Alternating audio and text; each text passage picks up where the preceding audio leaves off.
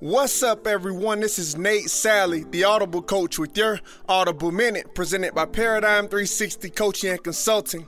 Now, today I want to speak to you all about resurrection. Now, as we recently celebrated the death and resurrection of Jesus Christ, and as my family also remembered the life of my late grandfather, whose birthday was on Easter Sunday, I couldn't help but think of the power of Christ's resurrection and how death often brings about new life.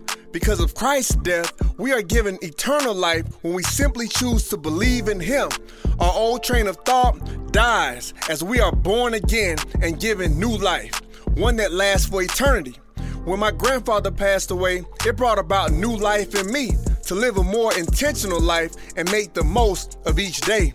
So I ask, what death have you experienced, whether it be the loss of a loved one, the loss of an old habit, or simply the loss of an old way of thinking? What death have you experienced that brought about new life for you, whether it be better habits or maybe just more appreciation for life?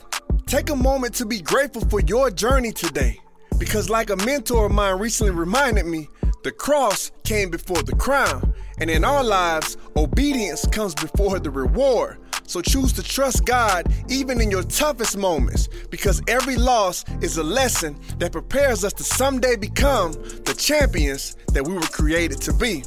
Once again, this is Nate Sally, the Audible coach. Thank you for your time, and don't forget, be encouraged. God loves you. Dream out loud.